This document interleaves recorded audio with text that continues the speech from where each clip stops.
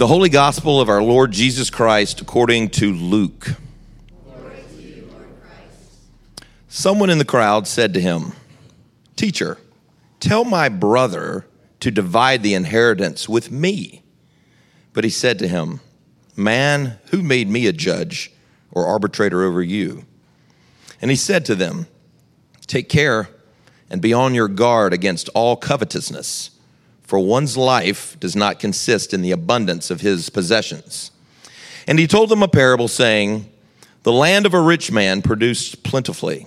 And he thought to himself, 'What shall I do? For I have nowhere to store my crops.' And he said, 'I will do this. I will tear down my barns and build larger ones, and there I will store all my grain and my goods. And I will say to my soul, Soul, you have ample goods, laid up for many years. Relax, eat, drink, be merry.' But God said to him, 'Fool, this night your soul is required of you, and the things you have prepared, whose will they be? So is the one who lays up treasure for himself and is not rich toward God.' And he said to his disciples, 'Therefore I tell you, do not be anxious about your life, what you will eat, nor about your body, what you will put on. For life is more than food, and the body more than clothing. Consider the ravens. They neither sow nor reap. They have neither storehouse nor barn, and yet God feeds them. Of how much more value are you than the birds? And which of you, by being anxious, can add a single hour to his span of life? If then you are not able to do as small a thing as that, why are you anxious about the rest? Consider the lilies, how they grow. They neither toil nor spin. Yet I tell you, even Solomon in all his glory was not arrayed like one of these. But if God so clothes the grass, which is alive in the field today, and tomorrow is thrown into the oven, how much more will he clothe you, O you of little faith? And do not seek what you are to eat and what you are to drink, nor be worried. For all the nations of the world seek after these things, and your Father knows that you need them. Instead, seek his kingdom, and these things will be added to you. Fear not, little flock, for it is your Father's good pleasure to give you the kingdom. Sell your possessions and give to the needy. Provide yourselves with money bags that do not grow old, with a treasure in the heavens that does not fail, where no thief approaches and no moth destroys. For where your treasure is, there will your heart be also." The Gospel of the Lord. All right, good morning. Thanks, Jonathan, for reading. Can't believe they gave you a round of applause for that, but did. Hey, my name's Drew. I'm one of the... Now we're going to have to talk after. My name's Drew. I'm one of the pastors here. If you're a guest with us today, thank you so much for being here. Excuse me. Thank you so much for being here with us. It means a lot. We'd love to get to know you more. Over the summer, what we've been doing is we've been walking through these parables, these stories of Jesus, essentially earthly stories that have a bigger heavenly kingdom meaning to them. And today we walk through this one. And as I was thinking about this passage, it kind of took me back in time a bit to when I was 17 and I was on the track team in high school. And one day, a regular practice, after school, I'm running. I would do distance running. And I stopped my run. But here's what happened. My heart did not stop. And now that's good. As I say that, it's a good thing that my heart didn't stop. But my heart was racing. It didn't slow down. And for the next 48 hours, it stayed at right under about 200 beats a minute, just racing. I was scared to death. I was 17 years old. And so I saw a cardiologist, and that's when we realized or figured out, or I was diagnosed with something called supraventricular tachycardia. It is known as the beat that doesn't kill. And so if you're going to have a weird thing, let it be the beat that doesn't kill. Am I right?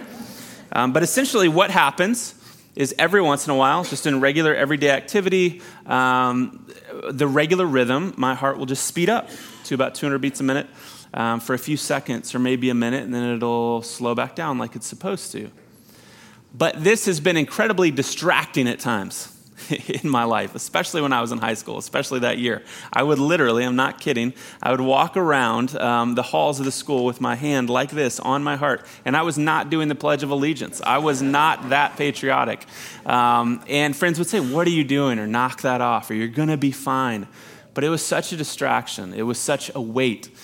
And I was thinking about this passage today, and Jesus speaks into these areas of our life. No matter who you are, no matter where you are in this faith journey, if you're just investigating and you've been a Christian for years or decades, he speaks into the tensions of our hearts. He does.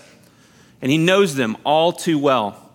That there are so many things that are vying for your heart, for your affections, for your desires, for your attention. And it's incredibly easy to become consumed in our hearts and develop really unhealthy rhythms that are far more distracting and dangerous than we realize.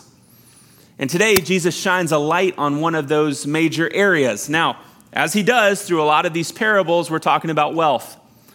And I think anytime this pops up, there can be maybe a hesitation, or we can put up sort of a roadblock where we say, I don't want to hear another message that has to do with money or wealth or all of that. Let's move on to something else. Well, Jesus doesn't move on from that a ton when he tells these stories because he knows what unchecked wealth can do. And at the same time, this is so for our good. What I think I want us to realize as we walk through this, no matter what age you are, and I really mean that, if you're in middle school, if you're in high school, if you're in elementary school, whatever age you are, if you can grab a hold of these key teachings and lessons from Jesus, they will benefit you in immeasurable ways in your relationship with him, his relationship with you. And so, I would caution us to press back, even though what he is going to say is incredibly countercultural. Know this. Much more than anything God wants to take from you, he actually wants to give something to you out of his love for you. So let me pray for us, and we're going to dive into our passage this morning. Jesus, thank you for your love. Thank you for this word. Thank you for this parable. I pray that we would receive it. God, as you know our heart, I pray that we wouldn't dismiss it. I pray that we would be receptive to listen, that our hearts would be open to you. Thank you for loving us. Thank you for caring for us. Thank you for actually coming down into our world, the world you created, to be a part of our lives. And thank you for the good news you give us. We pray this, Jesus, in your name. Amen. All right, let's start with verse 13. Jesus is teaching. He's in his ministry. People are following him. They're curious. He's saying things that haven't been said. He's doing miracles. And so there are large crowds that form. And it says, someone in this crowd said to him, "Hey, teacher, tell my brother to divide the inheritance with me." Okay. But Jesus' response to this man is he says, "Man, who made me a judge or arbiter over you?" Right? So a man asked Jesus to help with some family dispute over inheritance. And if maybe some of you are familiar with this, it can get messy. This is something that wealth can do. It can pit brother against brother, sister against sister. And so why does Jesus respond the way that he does? Because back in those times, rabbis would regularly step into situations like this, and they would help figure things out. Well, here's why Jesus responds this way, because he knows this man, and he knows that the issue he's having between him and his brother is much bigger than just money. It's a heart issue that goes much deeper. And verse 15 tells exactly what the issue is. And he said to them, "Take care. Be on guard against all covetousness, for one's life does not consist in the abundance of his possessions." Let that sink in for a second. Jesus knows the heart of this man just like he knows your heart. He literally does. Doesn't matter who you are. He knows you. The inner workings of your very being.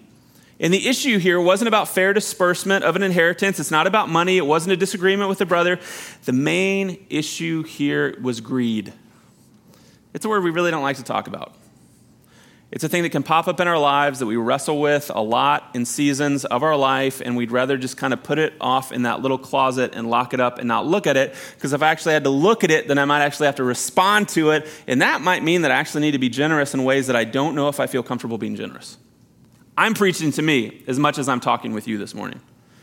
This is a major issue that pops up. And greed, it actually starts, this whole idea of accumulating more and more and giving away less and less, that affects and actually hardens our heart in really dangerous ways. It starts at a very young age. We're all prone to this. I see it in my 4-year-old Silas. You have no idea how many times he has repeatedly told me he will not share his popsicles with me, no matter how I ask, how kind I am. I'm being brutally honest. Hey man, can I have one of those? No, these are mine. These are mine. I want it. These are mine. Give it to me. This starts at a very young age as we're broken, and it continues to build and build. And maybe as we get a little bit older, it starts to look different. It starts to look like bigger bank accounts. It starts to look like more possessions, more toys, fuller investment portfolios, newer homes. And whether you have a lot, you have a little, or you're somewhere in between, everyone can be consumed with this desire to accumulate. This greed can be driven by various motives, but here's really probably the main three. Here they are. A desire for comfort and ease, a fear of not having enough, or jealousy and competitiveness, trying to measure up. So Jesus says, he says, be on guard, be watchful, keep alert on the greed in your hearts, because you have it. So let's be honest about it. Real life, he says, is not found in the accumulation of things. And as Jesus does, he takes this opportunity as a teachable moment, and he shares this parable. And he told in this parable, saying, the land of the rich man produced plentifully. And so he thought to himself, what shall I do? I have nowhere to store my crops. And he said, I'll do this. I'll tear down my barns, and I'll build larger ones. And there I will store all my grain and my goods. And then I will say to my soul, soul, you have ample goods laid up for many years. Relax. Eat, drink, be merry. Now notice how many times this man uses the word I or my. It tells us exactly what he's thinking about. He's not thinking about others. He's definitely not thinking about God. He's not thinking about the brevity of his life. He's not thinking about using some of these goods to bless the others in his city, his family, anything like that. Here's what he's focused on, and it is so easy, unintentionally easy, for us to fall into the same trap of distracted consumption. He's thinking of two things, his comfort and his security. And that's becoming the thing. And it's his driving motivation in consuming, in maintaining. It's what his life becomes about, what that can get him, what that can do for him, building up his own mini earthly kingdom. And God says, yeah, you're missing it. God says to him, fool, strong language, this night your soul is required of you. Now this is just a story, it's a parable, but he's trying to make a point here, a deeper point. And the things you have prepared, whose will they be? So is the one who lays up treasure for himself and is not rich toward God. Now, I could quote the very well-known, famous theologian, the notorious B.I.G., the rapper. He says, mo money, mo problems. But here's the deal. The problem that this man had is not in being wealthy. That's not it. There's nothing wrong with wealth in and of itself, but wealth can lead to very dangerous places if unchecked. Wealth can destroy families. Wealth can tear apart marriages. Wealth can put, like I said, brother against brother, sister against sister. It can do very dangerous things, and it can completely consume our hearts. But this wasn't the issue. Here's his error. It's not in the fact that his fields prosper. It's what he did with it. It's that he ended up placing his hope and security reflected in a lack of generosity, humility, and worship in it. Theologian Darrell Bach says he morally mismanaged his wealth, giving no thought to the needs of others or thanking God. Now let's bring culture into this for a minute, because if you didn't know, you live in culture. And I live in culture, and we engage with culture. Here's the deal. The world around, they would praise this man. They would put this man on a pedestal. They would say, this is what success in life looks like. He's nailing it. Just be like him and be cutthroat. Man, put everything away because you don't know what's going to happen and store it up and build bigger barns. Like, this is what you want. This is what you want to be. And yet Jesus brings something incredibly different, and God actually calls him a fool and says that your very life is going to be taken away because in God's economy is incredibly countercultural. In God's economy, relationships are actually far more valuable than any bank account or any item you can acquire. His relationship with you, your relationship with him, and our relationship with one another. My really good friend and pastor who I did ministry with for years would always say this, and he would live by it. He would say, all my wealth is in my relationships. And that's how I want to live. So to summarize this little parable here, Jesus is saying, hey, here, and he's saying this to us, so let's all just listen. Be careful not to build a life that is based on the quantity of your possessions. Because when our lives become consumed, and here's the deal, again, I'm talking to high school students in here. I'm talking to college students in here. I'm talking to everybody in here because there is such a temptation to say, you know what? Life's going to be great if I can just land that job, that career, get that money, build that bank account, build that home. That's what it is. And then you end up realizing you still have kind of an empty heart. And Jesus is saying it's so much more than that. Because when our lives become consumed with accumulation, there is little room for anything else, let alone God. And the cost is immeasurable. Here's what greed can do. It blinds us. It blinds us from the purpose that God sets before us because he loves us. So Jesus, he's now finished with this lesson to the huge crowd, and he kind of turns to his disciples and he has a private conversation. And here's what he says. He continues on the topic, but he speaks really in different language. Now you have the loving brother coming alongside the disciples talking about this caring, generous Father who offers them something far better than what the world around them will attempt to inundate them with. So the topic actually switches from greed to anxiety, but these two being directly connected. As William Arndt, that'd be interesting if his name was Arnold Arndt. Greed can never get enough. Worry is afraid it may not have enough. There's no contentment in greed. There's no peace in worry. Now, I want to make something abundantly clear as we're going to talk a little bit about anxiety and worry and what we're not going to talk about, what this doesn't mean. We are not talking about anxiety disorders. I just want to be clear with that. I don't want you to think that if you struggle with chronic anxiety that pops up that you really don't have control over, you're not even sure why you're scared, why you're fearful. That's not what we're talking about here. We're not saying, hey, if you just had a little bit more faith, this would go away. That's nonsense. That's not what we're talking about. If you see a therapist, you take medication for that. What we are talking about is anxiety and worry directly related to this idea of our needs and our wants. They can consume our mind and our hearts. And so Jesus, he says to his disciples, I tell you, do not be anxious about your life, what you will eat, nor about your body, what you'll put on. For life is more than food, and the body is more than clothing. Now, Jesus says, don't be anxious about food and clothing. He doesn't say that these things don't matter, or that you shouldn't work, and you shouldn't buy the things you need. This doesn't mean that you should be reckless. This doesn't mean that having savings is bad, that using wisdom is bad. That's not what he's getting at. His point is, hey, don't be consumed by this. Don't be anxious about this. Don't let this take up all your mental space every day to where this is all you were thinking about and you push out everything and everyone else. Many of us have more than just the basics, and yet we still get worried about having enough. I do this all the time. This is a part of my everyday life, I feel like. Enough to pay the bills, enough to pay for college, enough to pay for that next car. What if the car breaks down? Enough to pay for medical expenses. Do I have enough retirement? What is retirement? Do I need retirement? All of these things. We tend to worry about a lot of different things, and this big question that has to pop up that we have to answer is why? Why do we worry about our needs? Why? Every form of worry and anxiety revolve around two things: uncertainty and control. Uncertainty and control. we are uncertain about the future. That's actually not a horrible thing because it means we actually get to lean into faith.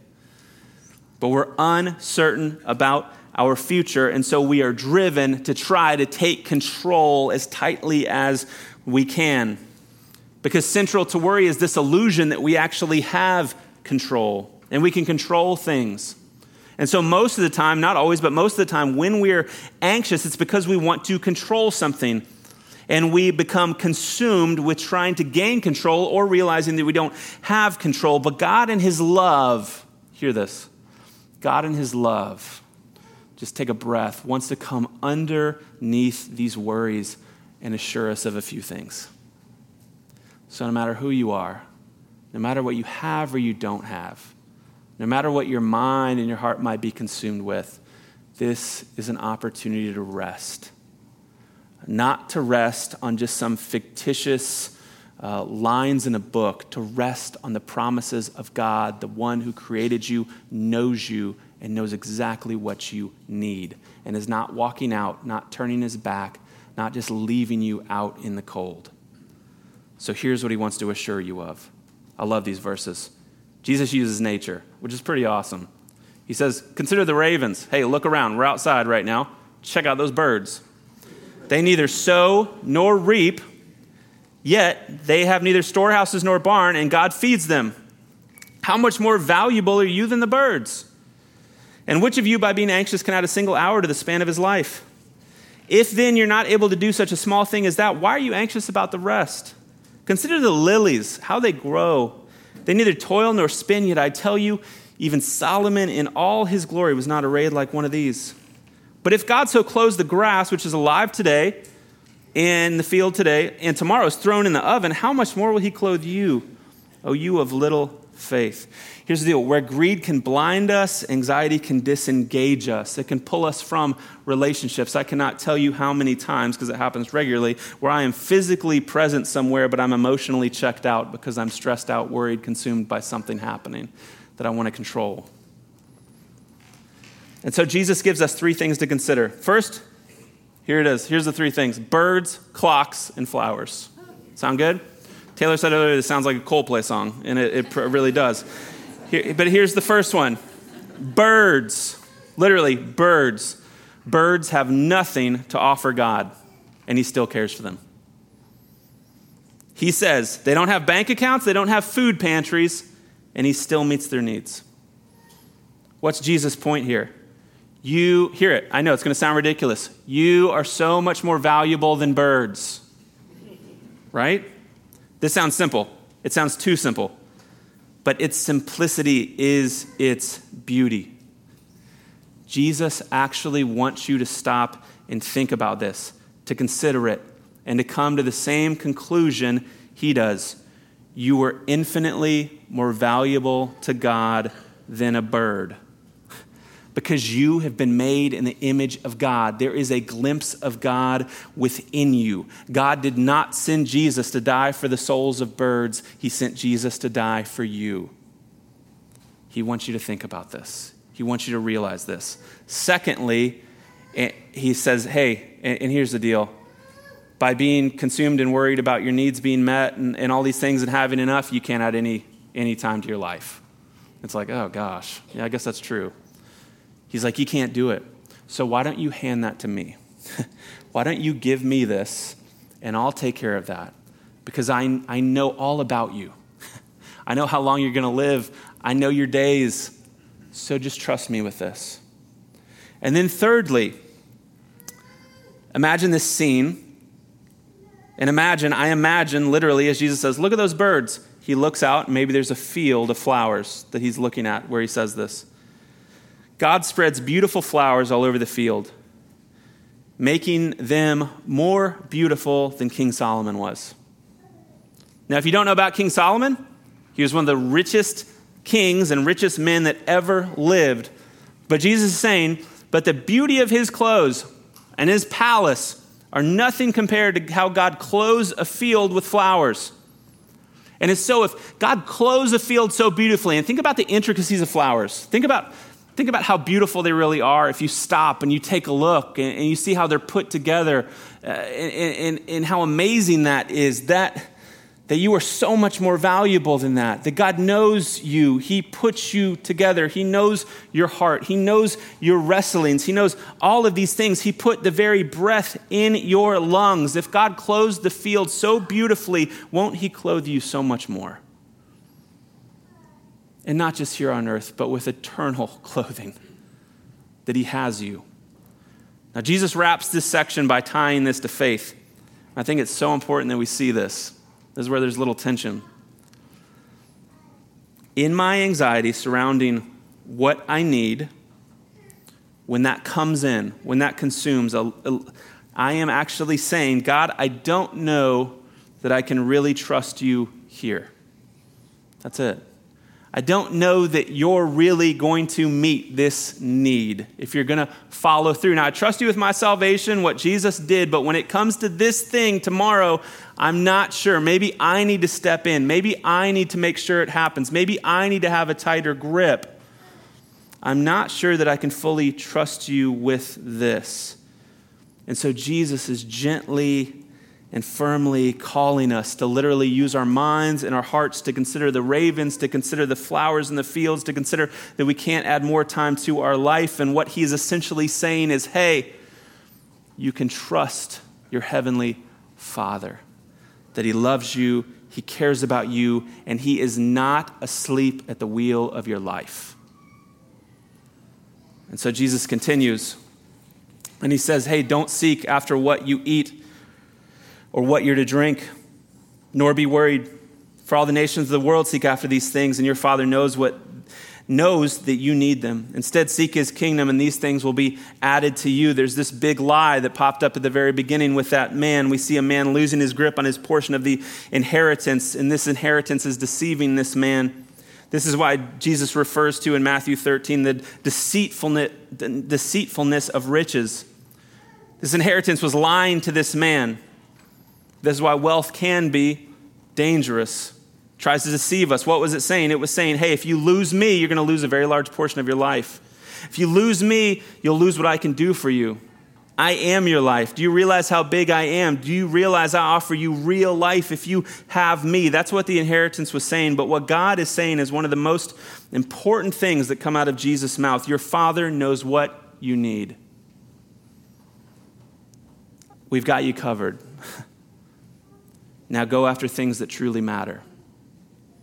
Instead of being crushed under the weight of greed and consumed by it, instead of being crushed under the weight of anxiety attached to it and this lie that we are what we have, here's what you should seek. He says, God's kingdom. To actively and aggressively, wholeheartedly seek the things that matter to God, God himself, our King. To seek after loving him, to seek after pointing others to Jesus, to seek after knowing him, to storing up these eternal treasures, to seek to help other people who suffer and are in need, to seek being generous, to seek being loving, to seek being caring, to seek being a reflection of Jesus in the community around us and not consumed with what culture would tell us we need to be consumed by. To not buy into the lie, but to trust in the Father who says, I have you covered.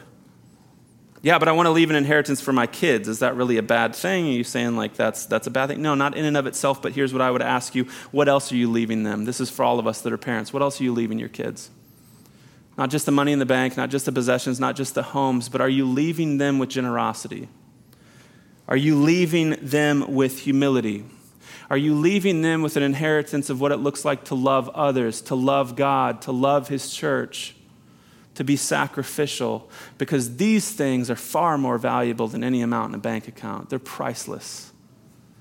To pass those on to the generation to come. Jesus wraps up. Such gentle language here. He says, hey, fear not, little flock, for it is your Father's good pleasure to give you the kingdom.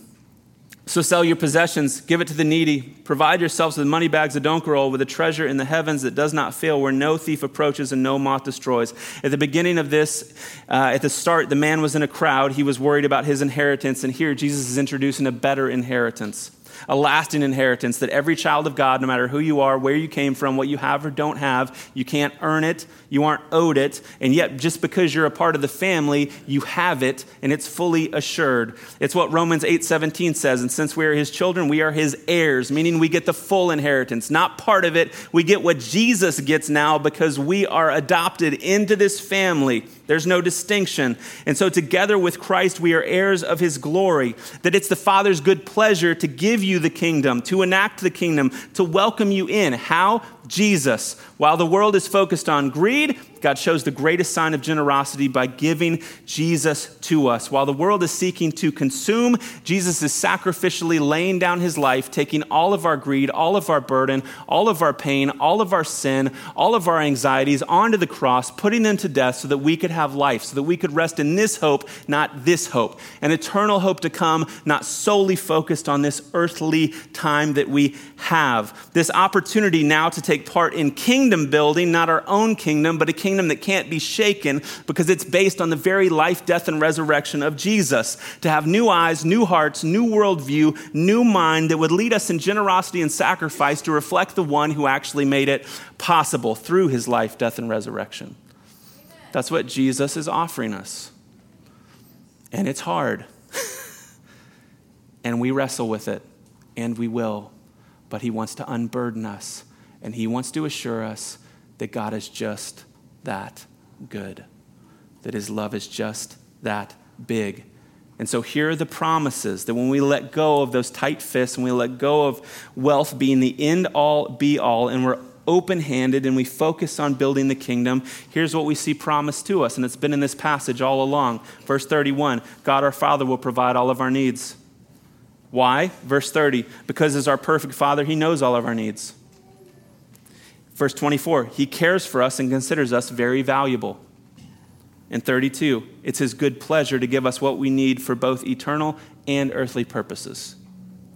It's only this understanding, this vision of our Heavenly Father is an all-caring Father who provides for his kids, combined with this promise of lasting, not fleeting, eternal riches that can motivate us at a heart level to live free from the love of things and the accumulation of things and find lasting joy in following Christ. Here's the big idea of this whole passage as we wrap. Where greed can blind us and anxiety can disengage us, Christ wants to free us. Every single one of us. It's not about what you have or you don't have. He offers this freedom. Where your treasure is, there will your heart be also. What he wants is your heart. He cares about your heart. He wants this relationship with you because he knows the propensity of our heart to go in many different directions and serve other gods that will make big promises but can't follow through. He doesn't want your wealth, he wants your heart. And so what do we do with this? Here's what I would encourage us to do, to reflect. I'm going to ask a couple questions. Think about these, not just today, but this week. These are good for us to think about. What is my mindset and heart set when it comes to earthly wealth, money, and possessions? Do I see it as a gift from God, or do I see it as something I'm entitled to and owed? Does this consume my mind? Is this a primary motivation of my heart? Where has appropriate care become anxious concern in this area that's starting to take up a lot of bandwidth? Am I generous with what I have, no matter how much or little that is? Or am I overly protective? Where am I trusting in what I have or want more than God himself? These are good things to think about. And then to confess. This is what we're invited into, to literally be honest and then lay these things down. This opportunity to rest in his goodness, to take the first step toward the freedom that God wants you to have, to realign your heart, to start consuming and investing in what truly matters, to be kingdom-minded. And that starts and it finishes in relationships. I can't imagine what our neighborhoods, our work, our schools would look like if we became saturated with these amazingly generous, kingdom-minded hearts. And so would we take that first step in honesty, in confession, knowing that God can handle it and he's good to meet us right there. Where greed can blind us, anxiety disengage us, Christ wants to free us. And thank goodness he loves us that much that he gives us this truth. Jesus, thank you for your word today. Thank you for your people. Thank you for your love for your church. Thank you for meeting us where we are. For anyone that might not know you today, not have a relationship with you, just be curious. God, would they see on full display a generous father and a loving brother that gave what was most valuable, Jesus' very life, to give us the greatest inheritance we could possibly have, one that cannot be shaken, one that's eternal, one that's lasting. And would they give you their sin? Would they give you anxiety, stress, greed, all of it? And would you give them this new life? Would they confess with their mouth that Jesus Christ is Lord and believe in their heart? And would you save?